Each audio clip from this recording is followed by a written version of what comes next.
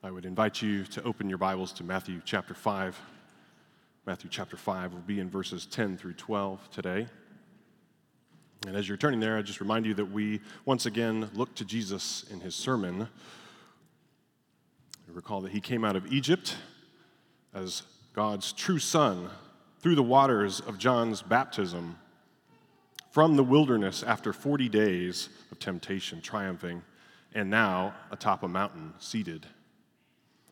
He comes as the new Moses, the greater Moses, with instruction for his disciples, instruction about the gospel of his kingdom. But with disciples comes expectations. The kingdom of heaven, the kingdom of heaven is at hand. Our king is here now. Oh, well, now we're going to have victory then. But why is Jesus seated? He's about to teach us something. We already know how this goes. Our king is here. He overthrows our enemies. Our problems are done, right? Doesn't he? Or do we know how this goes? Jesus' kingdom doesn't unfold as we expect. And we need to hear from a great and wise prophet, the great wise prophet Jesus. Let's read our text together. Blessed are those who are persecuted for righteousness' sake, for theirs is the kingdom of heaven. Blessed are you when others revile you and persecute you and utter all kinds of evil against you falsely on my account. Rejoice and be glad, for your reward is great in heaven, for so they persecuted the prophets who were before you. Let's pray again one more time. Thank you, God, for your word. We love your word. We ask for your Spirit's empowerment at this hour. In Jesus' name, amen. Several years ago, I received this text message from a friend of mine. He said this: "Hey guys, I have a big prayer request. The church that my wife is from, in a country that I won't name, and that I work with, was declared illegal by the local government. The people in this church are like family for us. Please pray that Jesus would defeat the enemies of this church in a way that displays the power of God and encourages the church. Please pray for wisdom and courage for the members of this church as well." Persecution. We don't like what you do. We don't like what you stand for or who you represent, so we're going to make it illegal. This is disenfranchisement. This is discrimination. This is mistreatment. It happened in the first century, and it happens now in the 21st century. But our King has triumphed. So how do we respond to this? How do we believers respond in these circumstances? Well, Jesus tells us. We need to hear this from him today. He says, "Rejoice in persecution because it shows that you belong to him." Rejoice in persecution because it shows you belong to him. And I want to develop that in 2 points from the text. First, rejoice in persecution because the persecution shows that you belong to Jesus' kingdom, his kingdom. Verse 10. Blessed are those who are persecuted for righteousness' sake. Whenever you hear the word blessed in a beatitude, I want you to think about the Psalm 1 man. Do you remember the Psalm 1 man? Blessed is the man who doesn't walk in all the wicked ways, right? But he delights in God's instruction. He's called blessed, just like in our text. There's one called blessed. There's some called blessed. It's the same word in the Greek Old Testament, blessed, makarios. And what is that man like? He is like a tree planted by streams of water that yields its fruit in its season, and its leaf does not wither. In all that he does, he prospers, actually. Blessed in a beatitude is like a well-watered, fruit-bearing plant unthreatened by circumstances. It doesn't wither, it prospers. Think happy, yes, but more than that, think flourishing, thriving, vibrant, alive. This is opposite to the woe, by the way. Remember all the woes that Jesus pronounces on the Pharisees and scribes? Why does he pronounce woe on them? Because they're hypocrites, right?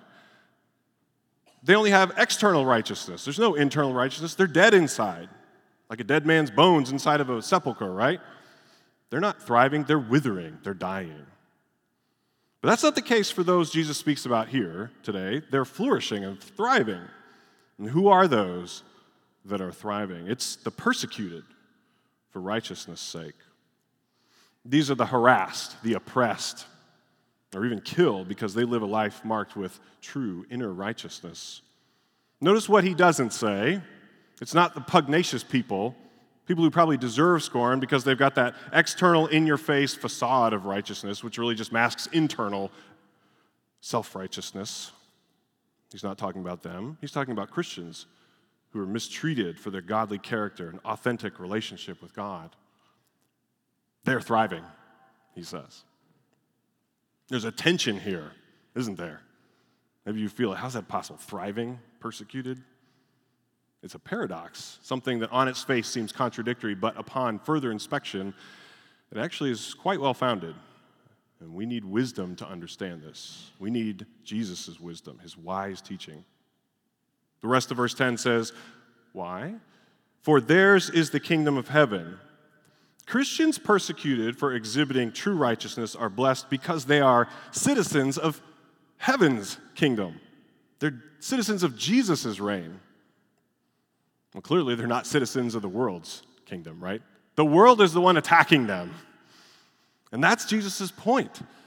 His point is that you can tell that you're part of the kingdom of heaven if the world's citizens are after you. Jesus says the kingdom is theirs. The kingdom of heaven is theirs. They possess it. And that calls for joy, brothers and sisters. I'm sure this is very real for some of you in the room here. You feel the world's ire because you love Jesus and you care about what he says is right. And you try to live it out. Maybe it's at your job, or maybe it's at your school, or maybe in your community. Maybe for you, it's the fact that you hold to his view of gender and sexuality.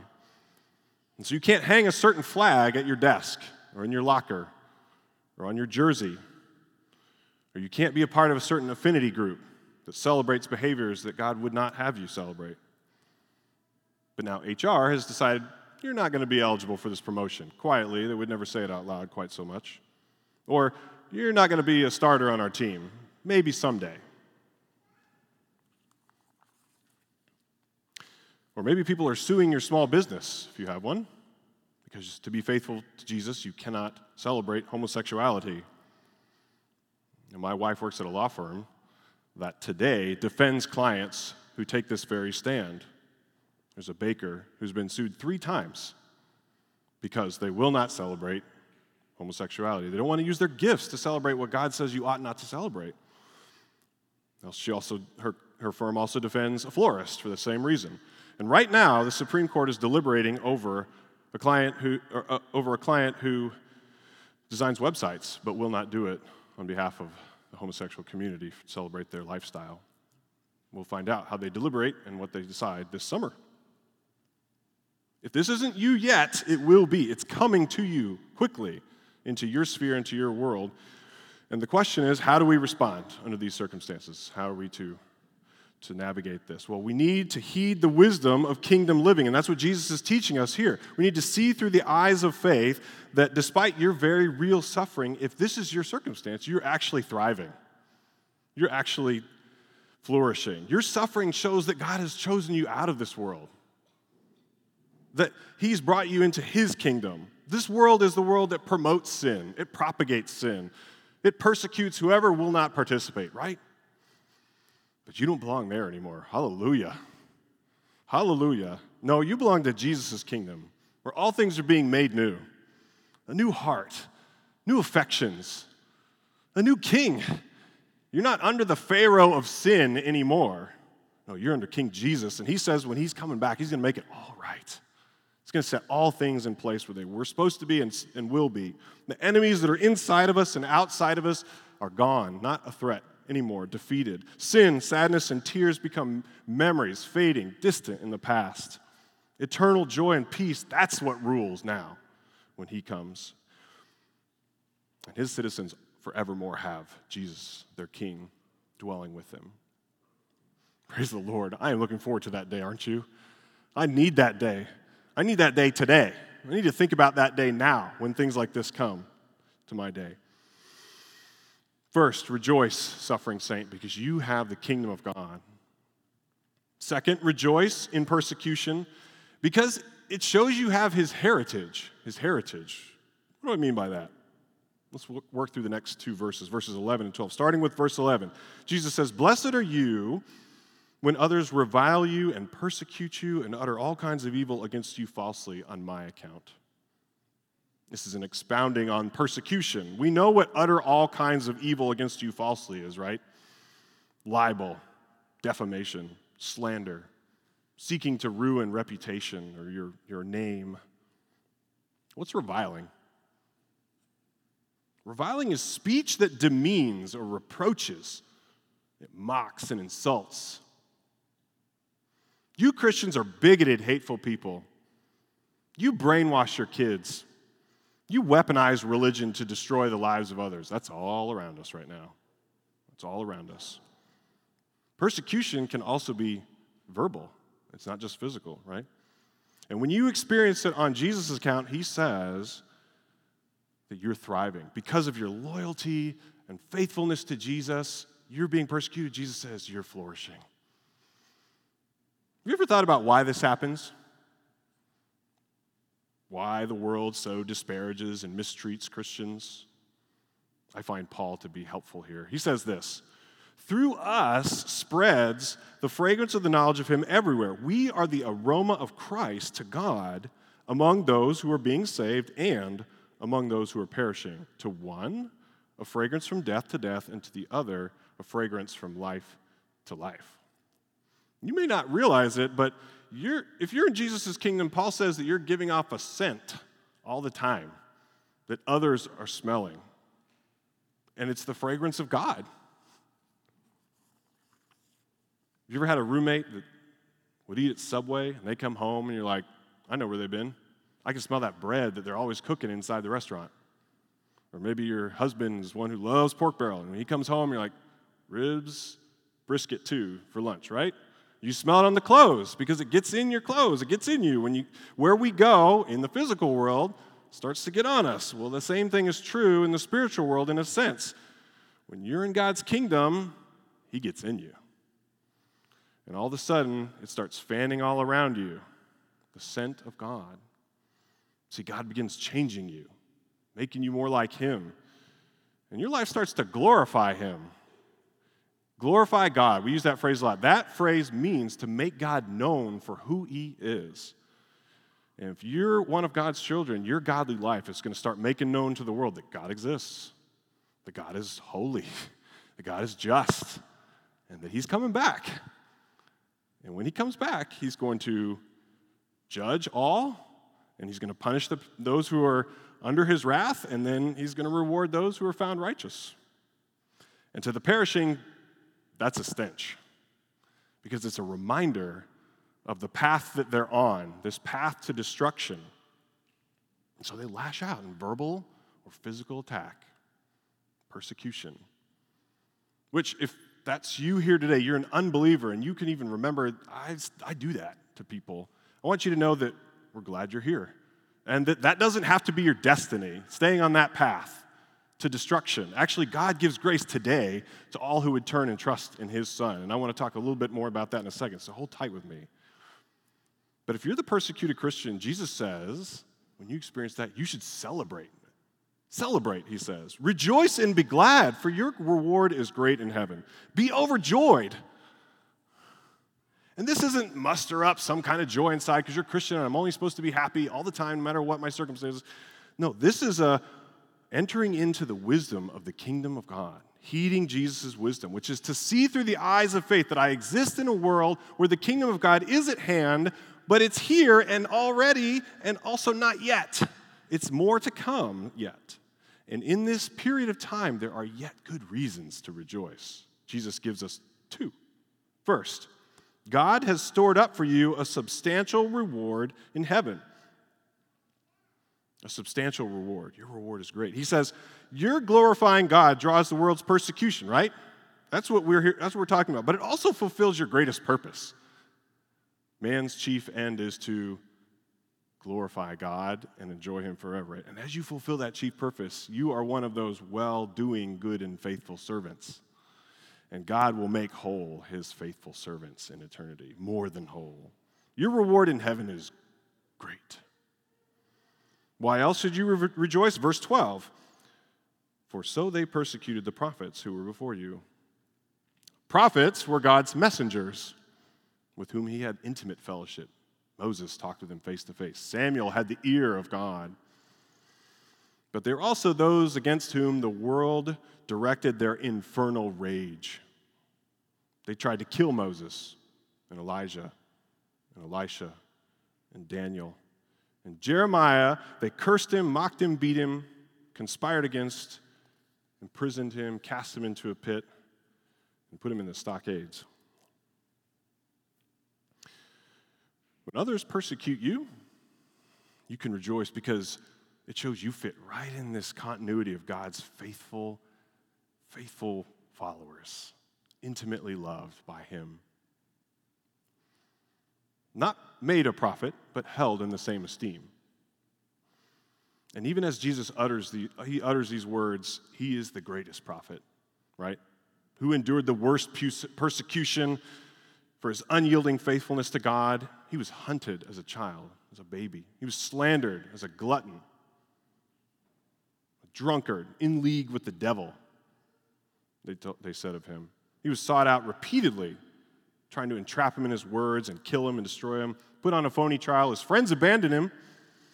He was mocked and assaulted and crucified and murdered. That's our Lord. Persecuted believer, he knows your path. He knows your path. He endured it to death. And he did it for the joy that was set before him, right? He endured the cross, despising the shame. Why? So he could absorb the wrath of God that we deserve. The wrath that we deserve, and so he could give us his righteousness in exchange, that we might glorify him. And then he rose from the dead, defeating sin and death, so that all, and that includes any unbelievers in here, I'm talking to you too, all who turn from your sin today and trust in Jesus, you get his righteousness, you get his kingdom, you get his heritage, but best of all, you get him. You get him. You can rejoice on your way to that reward at his day when he comes, even loving your enemies. During COVID, Samaritan's Purse opened a field hospital in New York City's Central Park because they were trying to provide relief for this pandemic at the epicenter. The cases were highest there. And there was an article ran that was titled this way: Group behind Central Park's COVID-19 field hospital run by anti-gay evangelist. The article cited a state senator saying, quote, "It's a shame that the federal government has left us in the position of having to accept charity from such bigots." It later mentioned a council speaker calling it extremely disturbing that Franklin Graham and his group were involved in relief efforts. There's a peculiar joy that comes when the world hostily treats you as they did Jesus. You must look a lot like him. What about you? Do people revile you for Jesus' sake? Your coworkers report on you for sharing your faith? Off hours? Do they mock you because you're committed to prayer when tragedy strikes? Or do family members cut you off because you refuse to use untruthful language? You're called today to resolve in your heart to view this persecution as evidence that God has drawn you out into his kingdom, that you're glorifying God by his grace, and that you have a godly heritage and a great reward coming. We have to have that lens through which we can view these things. When we enter into persecution, we need to see the world through that lens, the wisdom of the kingdom of God Jesus invites us to enter. Also, remember that Saul's early church persecution actually affected the scattering of the saints to bring the gospel to the world. And also, when Paul was put in prison, his bonds emboldened the church to be faithful, more faithful. And so, persecution works against the world's intentions because God reverses the brokenness in his people. These are your gospel weapons, rejoicing and cooperating with the Spirit's work in your life as you do that. And if you're here saying, I'm actually one of those Christian persecutors, God calls you to turn from that path. That is the path of destruction. He has the door wide open for you to come to his kingdom if you'll repent. We can rejoice. Persecuted Christians rejoice because you belong to Jesus. Let's pray together. Oh God, we need this message in our day. I pray that you'd help us, Lord, to see with eyes of faith, not with the way the world has trained us and tried to shape us and mold us, but God, would you give us renewed eyes that we could see what's true. We can flourish and love you as we do that, as we love our enemy, as we walk alongside them and say, though you do this, I will yet love you as my Lord has loved me. Show us, God, Christ, and help us, Lord, to walk in this way. We thank you for your word. We thank you for his word to us in this sermon. We pray that you bless it, multiply it in Jesus' name. Amen.